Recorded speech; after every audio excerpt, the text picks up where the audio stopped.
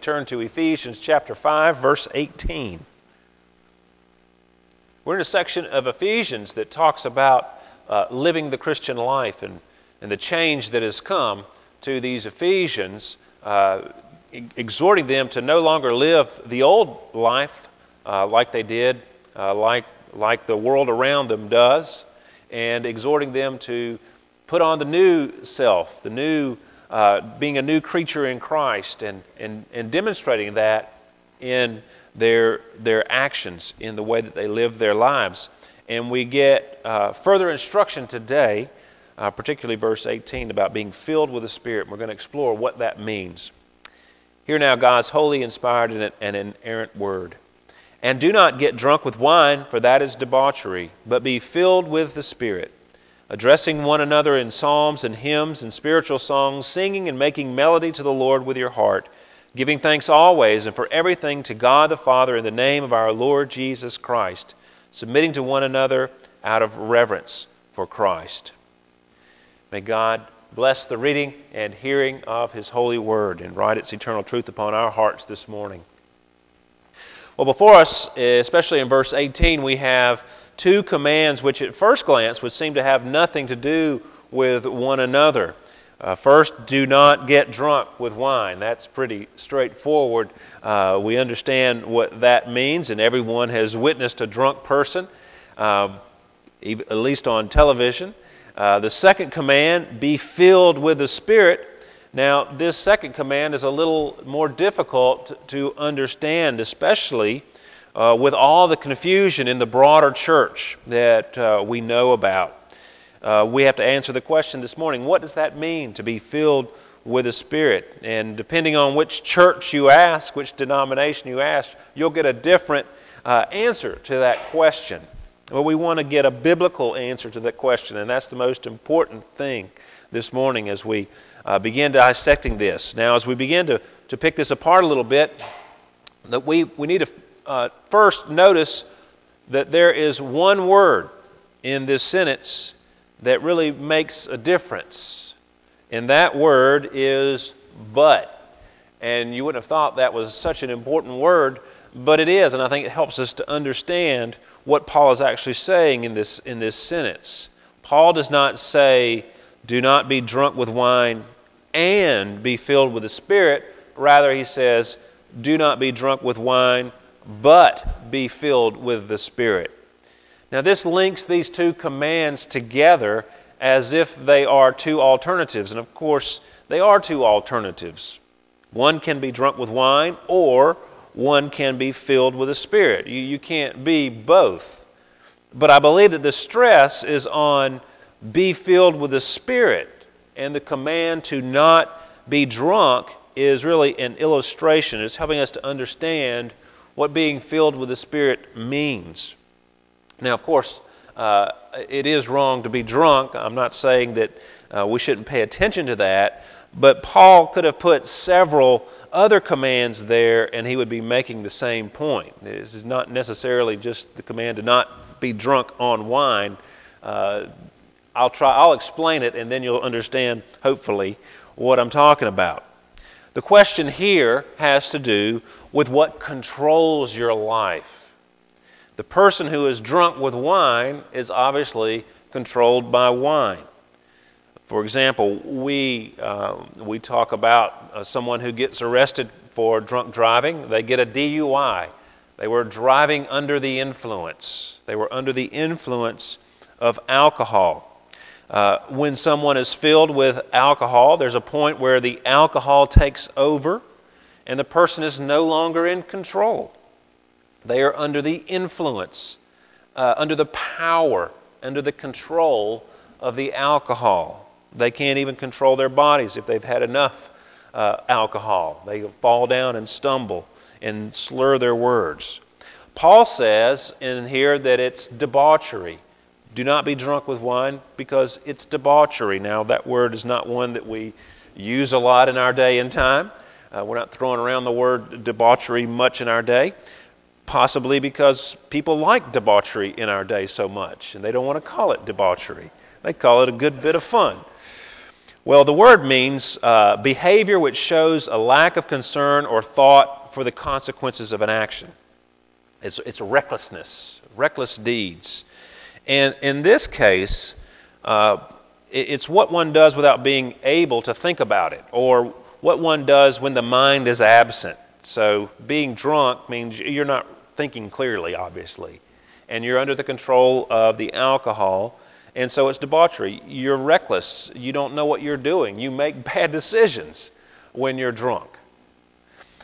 Paul says, do not be filled with wine. Do not be drunk with wine, or do not be filled with wine, but rather be filled with something else. Be filled with the Spirit. Do not be under the influence of wine, rather be under the influence of the Spirit. Don't let wine dictate your actions.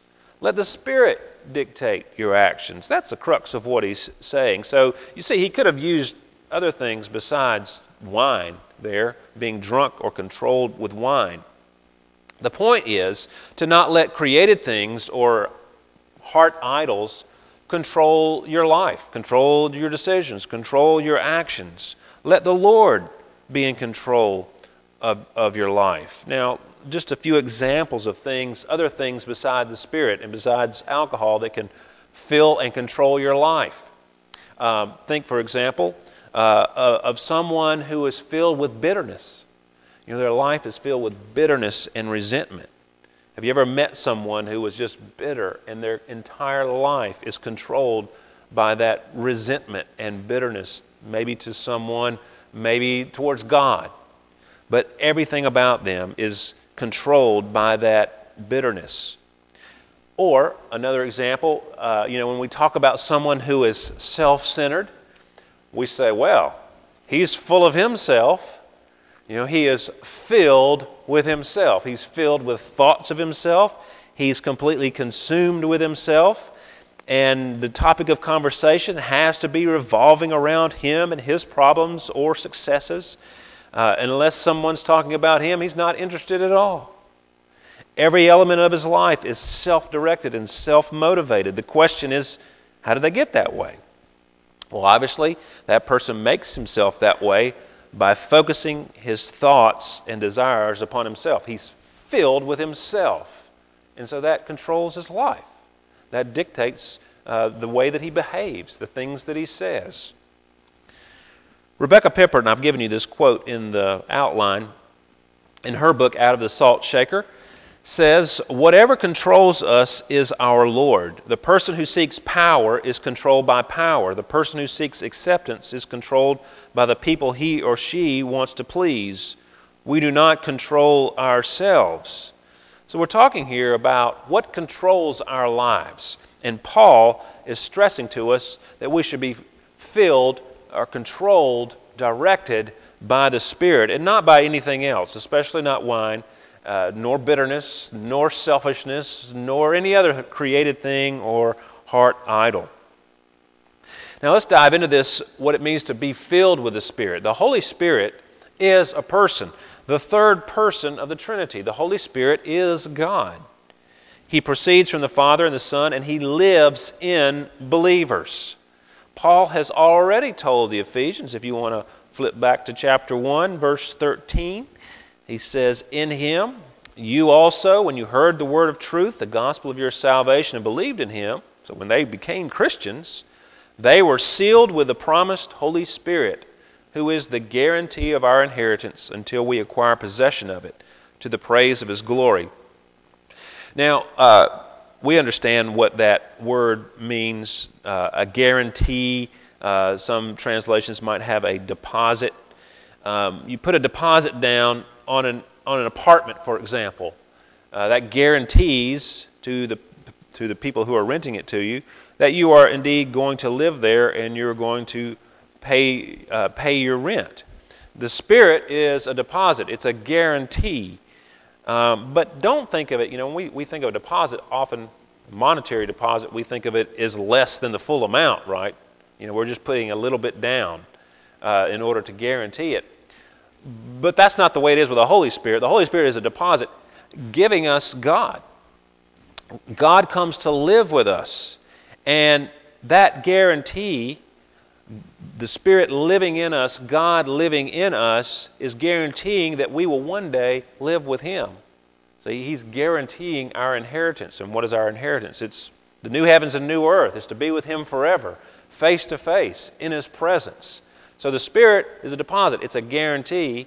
We have the fullness of God. If you flip over to chapter 3, Paul prays for the Ephesians, and he says, "For this reason, I bow my knees before the Father," and he says several things, and if you get down to the end of 16, "that you may be strengthened with power through His Spirit in your inner being." So the Spirit is in their inner being, so that Christ may dwell in your hearts through faith. So He's living there in you. And then verse 19, "that you may be filled with all the fullness of God." So God is dwelling in the believer, and when you are converted, like these Ephesians, the Holy Spirit comes to dwell in you. So to be filled with the Holy Spirit is to be filled with God. And to be filled with God means that we are under His influence, under His control. And the Bible is filled with examples of people who were full of the Holy Spirit. And I won't go into all those since we don't have a whole lot of time this morning. And I can give you a whole list if you want it. But there's all kinds of examples of people who were full of the Holy Spirit. It might have been referring to a temporary thing where a person for a specific task was full of the Holy Spirit, like Peter, full of the Holy Spirit, preached the word powerfully.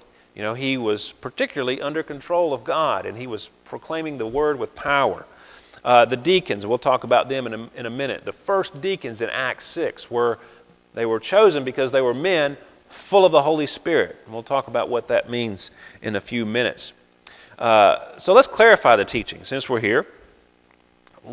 What does this really mean? And let's fight through some of the confusion that's out there about the Holy Spirit, because there's a lot of confusion out there about, and probably some of you are going, "Wow, what is this filling with the Holy Spirit? That's kind of weird." And you've seen some weirdness out there if you've been around Christian circles, the broader Christian circles. There's some weird things going around in the name of the Holy Spirit. Well, the phrase "filled with the Holy Spirit" is often thought of as a quantitative phrase, describing how much of the Holy Spirit a person happens to possess. I read about one person who said, "I need to be continually filled with the Holy Spirit because I leak." Now, in other words, he believed that he used the Holy Spirit up like a car uses up gasoline. Yesterday at the work day, which I want to say thank you to, we had a good turnout for the last 2 Saturdays, cleaning up around here on the grounds, and hopefully you came in and noticed the fruits of our labor. But I got a pump because we have a wheelbarrow out there, and the tire was flat. So I was like, "Oh, I got a pump. I just bought a new pump, and I'm going to try that thing out and see if we can't get this wheelbarrow operational." So I pumped up the tire. It was nice and hard for about 5 minutes, and then it was flat again. So obviously it was leaking and had a hole in it. Well, the Holy Spirit doesn't leak out of people like that. He's not gas or air. Now, some people think of being filled with the Holy Spirit as an experience or event communicated by prayer and the laying on of hands. It's been said that, you get saved, you get the Holy Spirit, but you need to have a second experience, which some people call the baptism of the Holy Spirit. Well, let me just say 3 things. First, the Holy Spirit is a person. He's not some ephemeral, nebulous force that is somehow able to leak out of us, like I said before. When you receive the Holy Spirit, you receive a person. Not part of a person, the whole person lives in you. And therefore, when the Bible speaks of being filled with or full of the Holy Spirit, it's a qualitative statement, not a quantitative statement. It defines the quality of your life, not a quantitative statement defining the amount of the Spirit you possess. It's better to say that being filled with the Spirit is not that you need more of the Spirit. Rather, being filled with the Spirit means the Spirit has more of you. See, there's a difference there. It's not having more of the Spirit. It's yielding yourself to the Spirit, yielding yourself to God and what He would have you do and how He would have you live. To listen to Him, to let the Word of God dwell in you richly, which we'll talk about in a moment. So, to be filled with the Spirit is a qualitative thing, not a quantitative thing.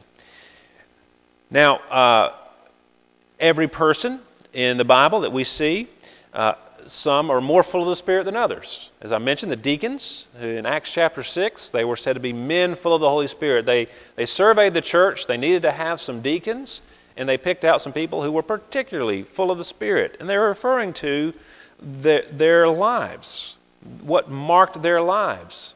Other people were Christians. It's just that these people were particularly holy, were particularly gracious and merciful, I would say specifically because of the calling to be deacons. So the variable was not based on whether a person was a deacon or not, was not based on lacking something from God. They all had the Spirit, but it was a result of their Christian growth and maturity and learning how to, as we just read earlier and been studying, how to put off the old sinful nature and to put on the new life in Christ, to be filled with the Holy Spirit, to be renewed in the spirit of our minds. These were men, deacons, who were filled with the Spirit. Their life, their conversation, their actions, their attitudes manifested the fruit of the Spirit: love, joy, peace, patience, kindness, gentleness, and self-control, and not the works of the flesh. They didn't live as the Gentiles did, like it says here at the beginning in chapter 4. They lived the new life out in their lives, and they were more under the control of the Holy Spirit. They were doing what the Spirit desired and not what the flesh desired. And that's what it means to be filled with the Spirit. Now, how do we get filled with the Spirit? Well, there's a parallel passage in Colossians 3. And the letter to the Colossians is very similar to the letter to the Ephesians. And, we've just read Ephesians 5:18, but listen to this from Colossians 3. And I think I may have given it to you in the outline. Let the word of Christ dwell in you richly, teaching and admonishing one another in all wisdom, singing psalms and hymns and spiritual songs with thankfulness in your hearts to God. And whatever you do in word or deed, do everything in the name of the Lord Jesus, giving thanks to God the Father through Him. Wives, submit to your husbands as fitting in the Lord. And of course, if I continue to read the Ephesians passage that we're studying today, you see that the next phrase is about husbands and wives, or the next section is about husbands and wives. So many similarities, but whereas Paul tells the Ephesians to be filled with the Holy Spirit, he tells the Colossians to let the word of Christ dwell in you richly. And I think those are synonyms. He's not perfect synonyms, obviously, because he's talking about the person of the Holy Spirit and he's talking about the Word of God. But I think if you are wanting to be filled with the Holy Spirit, one way that you can go about being filled with the Spirit is to let the Word of Christ dwell in you richly, to listen to it, to meditate upon it, to put it into practice in your life. That would be one way that we can come under the control and the influence of the Holy Spirit. See? If we drink a lot of wine, if we fill ourselves with wine, we're going to get drunk. If we fill ourselves with God's Word, if we keep putting it in there and meditating upon it and turning it over in our minds and putting it into practice, our lives are going to be marked by being filled with the Holy Spirit, by holiness, by godliness. So let the Word of Christ dwell in you richly. And of course that takes us back to what Paul's saying in this section. Put off the old man, put on the new man. Be renewed in the spirit of your mind. How can you be renewed in the spirit of your mind?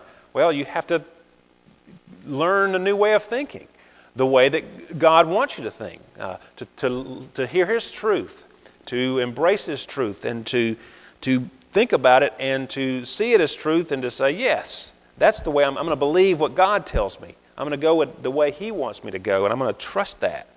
That will make you be filled with the Spirit. You're yielding yourself up to God and to have His fullness. That's what it means to be filled with the Spirit. Now, what does it look like? He tells us 4 different things. Addressing one another in psalms and hymns and spiritual songs. We're encouraging one another, mutually exhorting one another. I think it's important that he points to the Psalms. The Psalms have every range of human emotion there. You've got people who are wondering if God has abandoned them. You've got people who are at the heights of joy in the Lord. And every range of emotion in between. It's all there. And so when we think about how can I encourage somebody, well, whatever they're going through, the Psalms is going to have it. It's going to be there. And you can see what the Word says about that difficulty, that trouble, that joy, that happiness, to rejoice with those who rejoice and to weep with those who weep. And then secondly, he says singing and making heart music to God, making melody in your heart to the Lord. This is whole-souled, God-centered devotion. There's often a song playing in my head, but what's the song playing in my heart? Who am I singing to? Who am I delighting in? Where's my joy? And he's saying a person who is filled with the Spirit not only encourages others, but has heart worship to God, is devoted to God. The person who's filled with the Spirit is also a thankful person. They give thanks to God, verse 20, always and for everything, to God the Father in the name of our Lord Jesus Christ. See, the person who is filled with the Spirit is recognizing that everything they have is a gift from God. And they're remembering that. They're living in that. And it's made them grateful, thankful people. And they live lives of gratitude for what the Lord has done for them. And then fourthly, the person who is filled with the Spirit submits to one another. Self-denying, Christ-revering, serving the other for mutual edification. It's not about them. They're not full of themselves. They're full of God. They're full of love for other people. And they want to serve others. I think that's why the deacons needed to be people who were filled with the Holy Spirit, because their calling was to serve others, especially those widows and orphans in the early church. Irreligion, no religion is selfish and prideful, and religion is prideful as well. And we need to cling to the gospel, not to religion or irreligion. Religion says, I'm going to do this to get God. Well, Christ came, and what we're looking at the table is His sacrifice on our behalf, His being unselfish for us, laying down His life for us so that we could have this relationship with Him. So we're not talking about a list of to-dos. We're talking about remembering Christ, embracing Christ, having Him in our hearts by the Holy Spirit, and coming under His influence in our lives more and more. And one last thing. This is not, we're talking about who controls your life. We want God to control us. And this is not some sort of despotic lording it over our lives. No, the Lord loves us. When we encounter His love, we yield ourselves up to a superior love. And Rebecca Pippert in Out of the Salt Shaker, again, I've given you this quote, summarizing God's purpose for human beings, the Westminster Shorter Catechism tells us that we are created to glorify God and enjoy Him forever. God created us for Himself. If we are living with any sinner other than Jesus, we will be living incompletely.